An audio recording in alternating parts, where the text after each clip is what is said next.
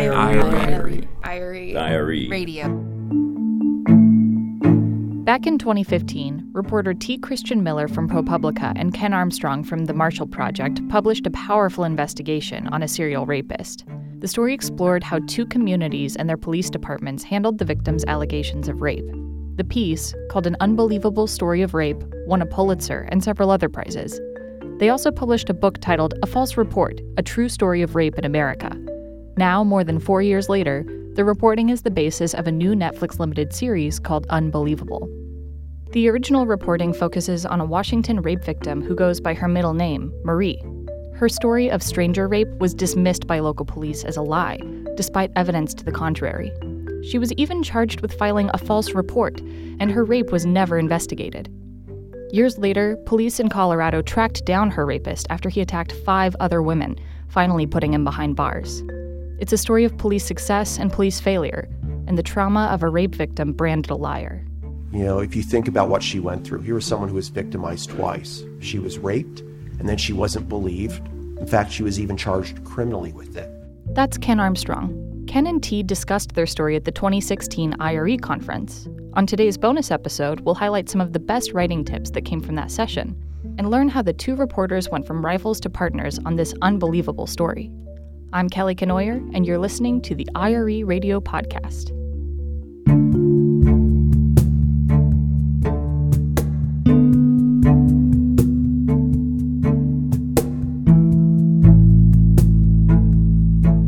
T first started chasing this story from the Colorado angle. His reporting focused on a team of investigators that did excellent police work on a serial rapist case. From that investigation, he found out about Marie, a victim of the same rapist who Washington police refused to believe. He decided to give her lawyer a call. And so I called up the lawyer for the victim, and I started to talk to him, and he said, I don't know why you're working on this exactly. There's another reporter who's all been on this for like 6 months. And it's like, boom, like one of those heart-stopping moments when you hear footsteps from somebody else. And I was like, well, who could that possibly be? Who else is working on this? And he goes, the Marshall Project. It was like, boom, wow, okay, like another nonprofit organization that does investigative work. Great. And I was like, who you know who the reporter is? It's Ken Armstrong. Boom, who I knew from like 8-time Pulitzer Prize nominee, you know. And I was like, oh, crap. So in the old days, my survival strategy might have been to have kicked in and said, let's jam this in the paper right away. But I've been working for ProPublica for 8 years, and our model is very collaborative with other news organizations, as is the Marshall Projects. And so I thought maybe we can do this differently. Maybe we don't have to jam a story into the paper really quickly. Let's see if we can work collaboratively. After a lot of negotiation, the reporters realized they had approached the same story from different ends. Instead of competing, they agreed to work together. And so we saw the value of collaborating on that story, but it was a real shotgun marriage. I knew Ken professionally. He knew me. We never worked together on a story.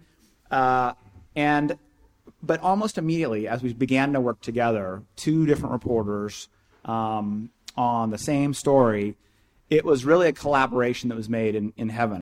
For Ken, the reporting started months before T came knocking. He had started with Marie's story. I want to talk about the importance of patience. It took me 7 months to get Marie to agree to be interviewed. And you can understand why. You know, if you think about what she went through, here was someone who was victimized twice. When people have been hurt, it's hard for them to talk immediately afterwards. When they've made a mistake that has caused somebody else to be hurt, it's hard for them to talk about it immediately afterwards. Give them time. That's so contrary to the way that we're wired as journalists. We think that things lose their impact with the passage of time. With narratives, that's not true. I mean, the event that we were writing about here, the principal event, occurred in 2008. We didn't lose any narrative power through the passage of time. And when Marie agreed to talk, she did so for the best reason imaginable. She knew that by sharing her story, she could help others. When Ken began writing Marie's side of the story, he decided to jump around in time to keep the readers guessing. Was her story actually true? And I'm trying to make the reader keep wondering what really happened in the very early hours of August 11th. What happened inside Marie's apartment? They're going to have to keep reading to get that answer. And the longer they go, the more the tension builds. And one reason I can jump around as much as I am on the Washington side is because the other half of the story, right? This is a dual track narrative. The other half of the story is not jumping around in time. It's chronological, what's going on in Colorado. And it is a chase with all kinds of forward momentum. The Colorado section is so propulsive that it lets me, on the other side, with the other thread, kind of play around with time and build tension in a different way. The final structure of the story is a back and forth between the two writers, each leaving a bit of a cliffhanger as the story switches from one narrative arc to the other. When you're writing a long narrative, you need to plant hooks to pull the reader along. And the best and simplest hook is often a question that will be answered later. It can be something as simple as unresolved action. You could end a section with something like, she heard a knock at the door. You end a section with that, then you go to something else. Maybe you have some bit of explanation that you need to provide in the story. Provide it there, then come back to that knock at the door. Because the reader's going to want to know who's knocking and what's going to happen when she opens the door. Something as simple as that works.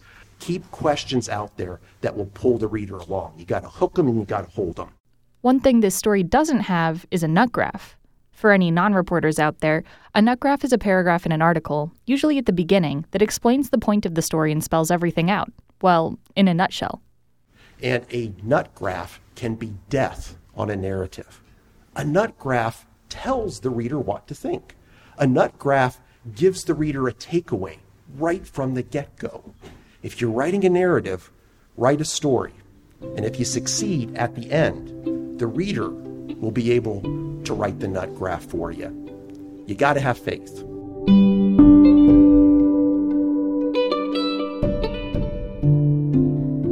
In the online presentation of the investigation, as the story jumps between the Washington and Colorado narratives, it also shifts from left to right on the webpage. Marie's story runs on the left side with illustrations. The police narrative runs on the right with photographs. That simple detail of page layout helps orient the reader in the story, and the intense writing propels the reader through as they wonder, what will happen next? The two narratives have different writing styles, too.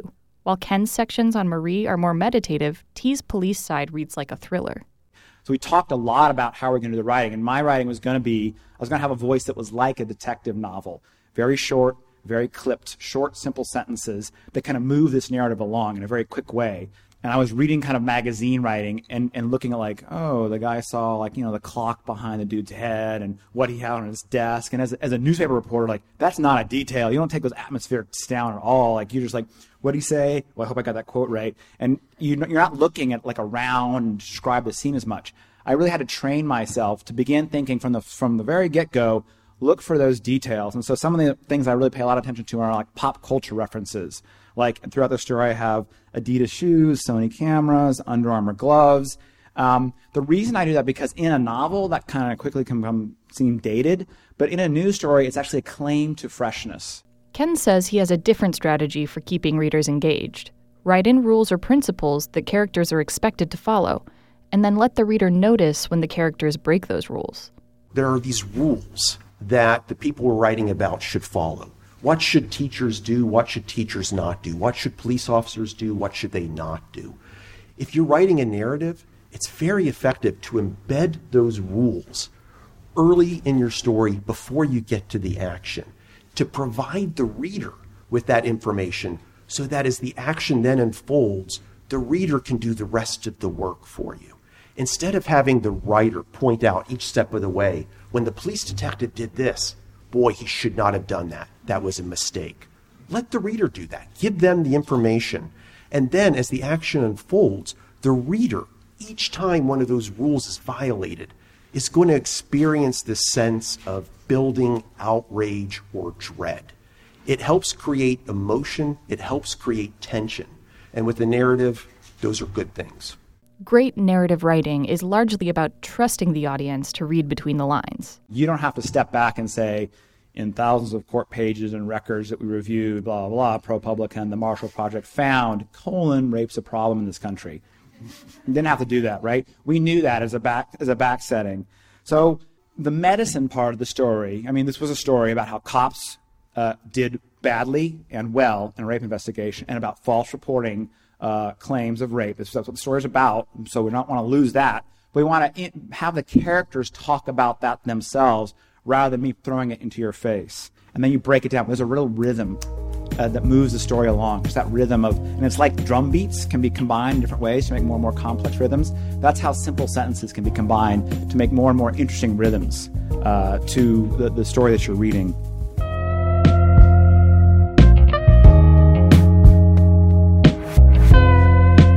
Ken said you shouldn't be afraid to surprise the reader. For the last section of the story in Washington, Ken unexpectedly switched perspectives. We're at Washington, and finally, this is the big reveal. Now we're learning what happened inside Marie's apartment in those early morning hours.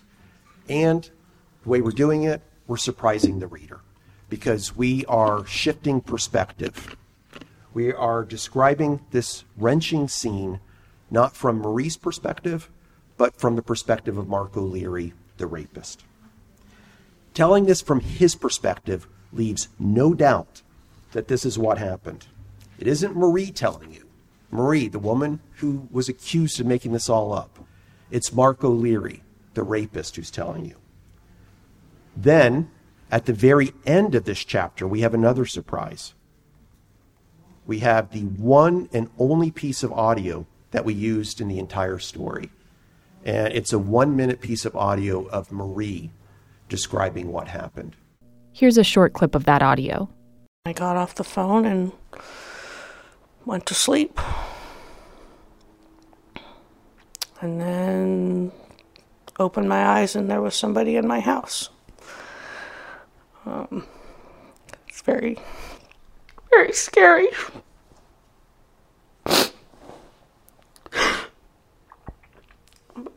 He had a knife in his hand and was wearing a mask and told me to turn around in the bed and face the pillow.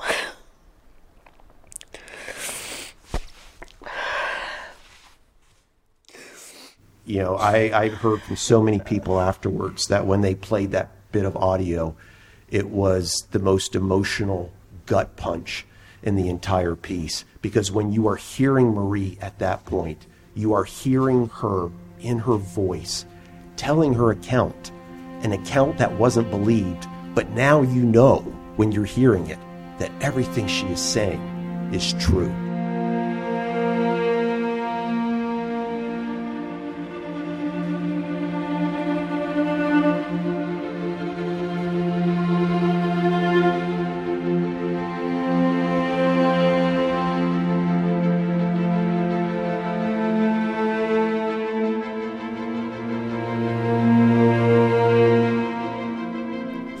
Later, T and Ken are both producers on the Netflix dramatization of their story. But in a competitive industry, there was a good chance this prize-worthy story may never have happened. My experience with collaborations is that the key unavoidable thing you have to have is trust in your partner. And trust is developed through that kind of communication. So you're talking constantly about how to do the story and what you're going to write about, and Ken, where are you going to leave the story off? And let's talk about that. You know, his thing happens in Washington. My things happen in Colorado. We're moving back toward a common point. So that's just how it happened. I sat down. I wrote my sections. We were talking every day. He was talking every day. So at the end, we literally pasted together 2 5,000 or whatever 8,000 word takes into one 15,000 word take, and that was it.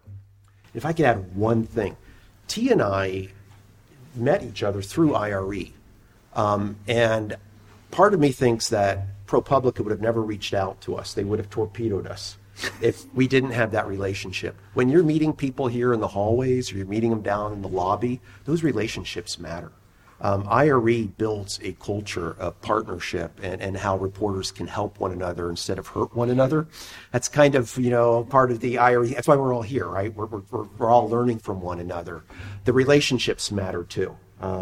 I really wonder if you and I had known each other, what would have happened here? Would have cut your throat.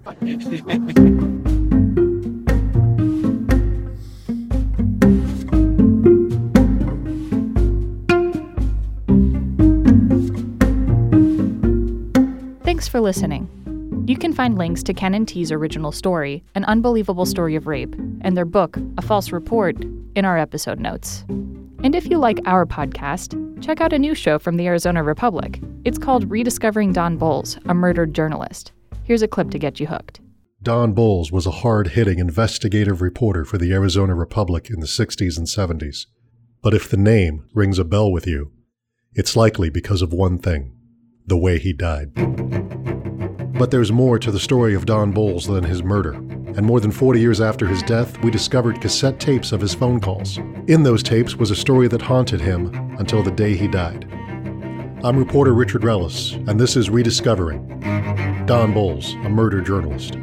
Our new podcast from the Arizona Republic and azcentral.com launches with 2 episodes on Tuesday, November 5th. You can subscribe to the podcast on Apple Podcasts, SoundCloud, Stitcher, and Google Play.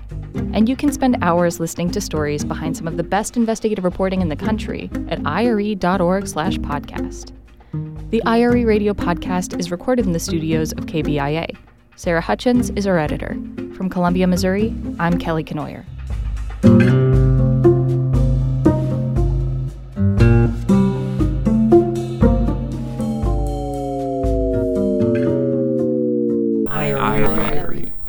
IRE Radio Podcast. You might want to do that over. Okay. Podcast.